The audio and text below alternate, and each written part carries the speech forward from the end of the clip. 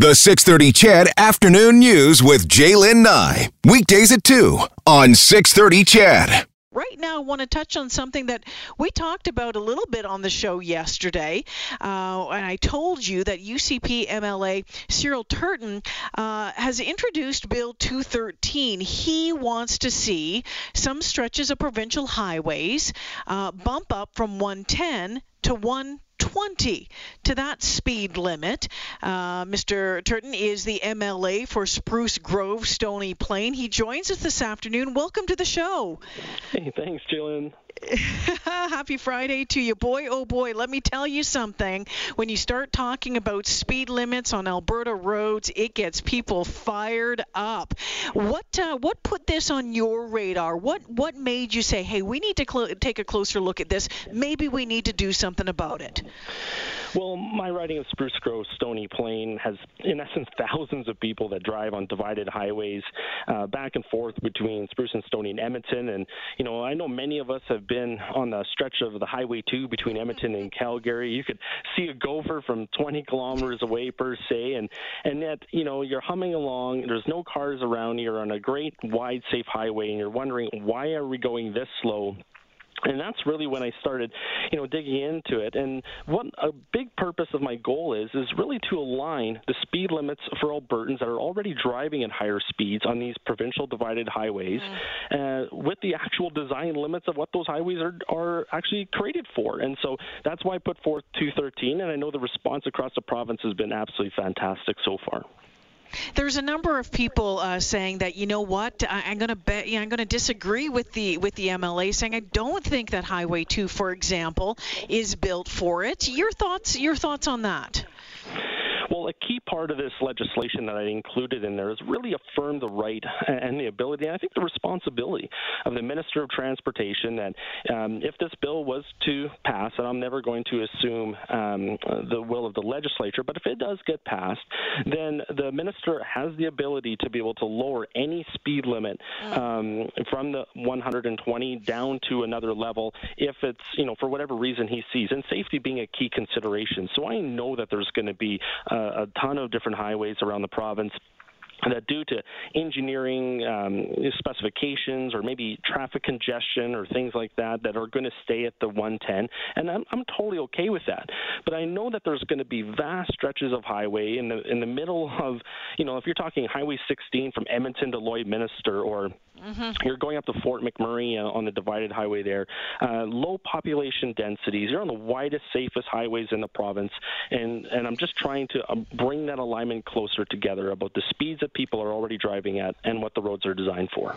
You say that you've conducted extensive research that shows increasing speed limits would better synchronize driving speeds between posted limits without leading to safety concerns for drivers. Can you tell us a little bit more about that research? And because one of the questions I have is there's only one other place in the country, from what I know of from my research, that has speed limits of 120, and that's parts of highways in BC. Nowhere else. So I wonder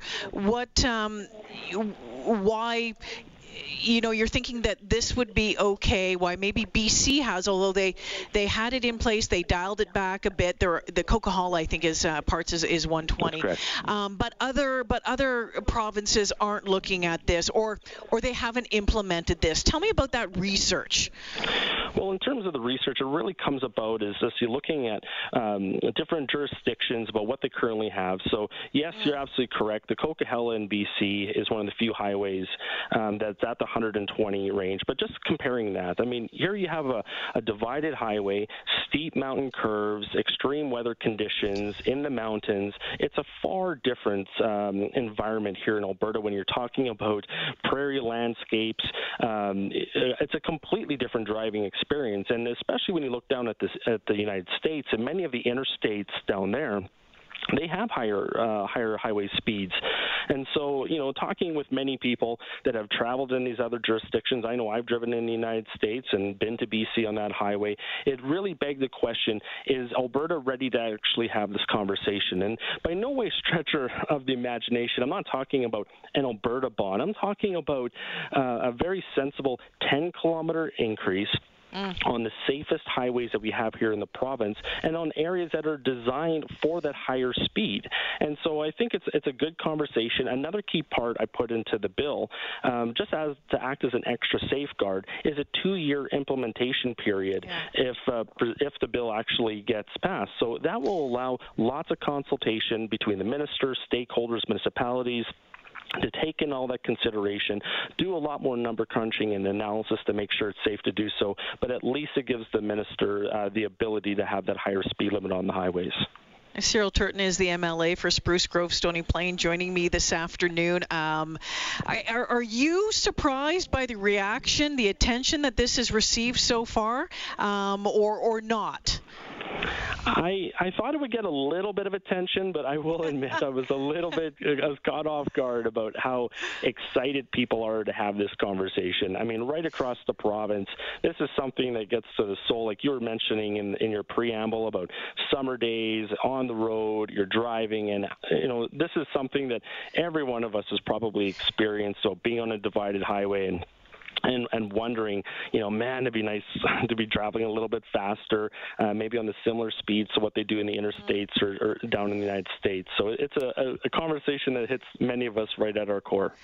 So, and I'm having a couple of questions come in from my listeners this afternoon, and I want to throw them to you just because I know you've done the research on it, or just in your mind, what, off the top of your head, what would be obvious highways, stretches of road that should maybe go to 120? Are we looking at, the QE2? Are we looking maybe at, 16 from Edmonton to Hinton, let's say? What would be at the top of your mind? Yeah, so obviously this legislation, it's really important to know that it's only on divided highways that are located outside of urban areas. So really, when you look at the depth of highways, we're talking Highway 16, the Yellowhead, we're talking Highway 2, we're talking about Highway 43 to Grand Prairie, 63 to Fort McMurray, and maybe some stretches of Highway 3 between Medicine Hat and Lethbridge. That's about it. And so those are probably the only areas that I actually think would be affected by this. I mean, there's other divided highways in the province, but if there's certain levels of congestion, like I know people that are familiar with the 16A, for example, between Edmonton and Spruce Grove, I fully expect that to remain at 100 kilometers an hour because it was already brought down from the 110 that's currently on the Yellowhead. So, so I'm excited about the fact that the 2-year consultation period is there, and I think it'll make for some good conversations. Well, it's making for some great conversation. Thank you very much from a talk show host this afternoon. One of the things is and I keep hearing from folks is that we already know, for example, let's talk about between Edmonton and Calgary. People, I think people are doing 120 at the best of times on there. Are you worried that we could see even increased speed limits, that we could see people going, even faster than they are now? And does that concern you at all? Well, some reports that I saw from the United States, I believe it was the state of New York, that when they were looking at raising speed limits, they found that even though they increase the speed limits, drivers will drive at the speed that they feel comfortable at. And so I don't think that this is going to automatically push everyone up 10, 15 kilometers an hour faster. If anything, it'll just create a little bit of consistency between, and narrowing the gap between the different variances and people's driving speeds. And I think for that reason, it'll stop a lot of or at least reduce the amount of zigging and zagging out of traffic and that kind of stuff. And so, and obviously, if people are going over the speed limit, our amazing law enforcement agencies will be sure to catch them. So, but I think it just, again, just really kind of creates a common sense driving speed to match what the road is designed for. We know that in BC, for it to finally get on some of those stretches to 120, it took, I think, decades, a couple of decades to get that done. We've talked about this 2-year implementation that you've worked into the bill. Do you think that is feasible and safe enough, or do you think that we should be taking more time to investigate this and the pros and cons of it? I think the 2 years is appropriate given this time. I mean, if needed, I mean, we could always extend it. But really, when it comes down to, if it was every highway in the province, obviously that's a completely different ballgame. We're only looking at 5 highways, and so I mean, granted they're very long, but from talking with, I know, the minister, and we felt it was important to put a deadline in terms of actually having some kind of implementation, but we also didn't want to rush, because we wanted to do the work correctly. So I think the 2 years is a fantastic balance between the two needs. So what happens next? What happens now? Well, now that it's been tabled for first reading, it's going to go to the members standing committee for private members' bills. It'll be discussed there.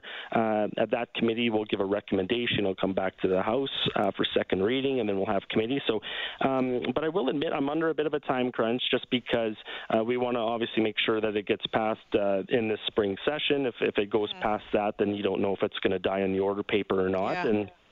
But regardless if it gets passed or if it gets pushed off to another session, I think there's been enough interesting conversation on this one topic. I think it'll probably be back again. What support? What kind of support are you hearing from other members of caucus? It's actually been, I think it mirrors pretty closely to what I've been getting all over the province in terms of emails and Facebook messages and tweets. I mean, people are extremely supportive of it. Obviously, I know there's going to be some questions that come out in the legislature about reasonings of why the certain safeguards were put in place. I know a couple people have jokingly asked, "Hey, why isn't it even higher?" But I mean, all those discussions will come out. But so far, the support has been pretty spectacular. You know what? I want to thank you for making time for us this afternoon, Mr. Turton. Thank you so much for joining us. I appreciate it. I look forward to seeing what happens. We'll be following it closely, and maybe we'll be talking again in the next couple of months. Awesome. Thank you so much for having me. I do actually have a question for you, though. Yes, sir. Okay. Speaking of road trips, I mean, this is something I'm putting out. What's your favorite road trip food? My favorite road trip food, our favorite road trip food would be Reese's Peanut Butter Cups and probably a bag of chips. For me, it'd actually be the Reese's Pieces as well, but also with beef jerky. I love beef jerky. So anyways, that's all I wanted to ask. Thanks for having me on.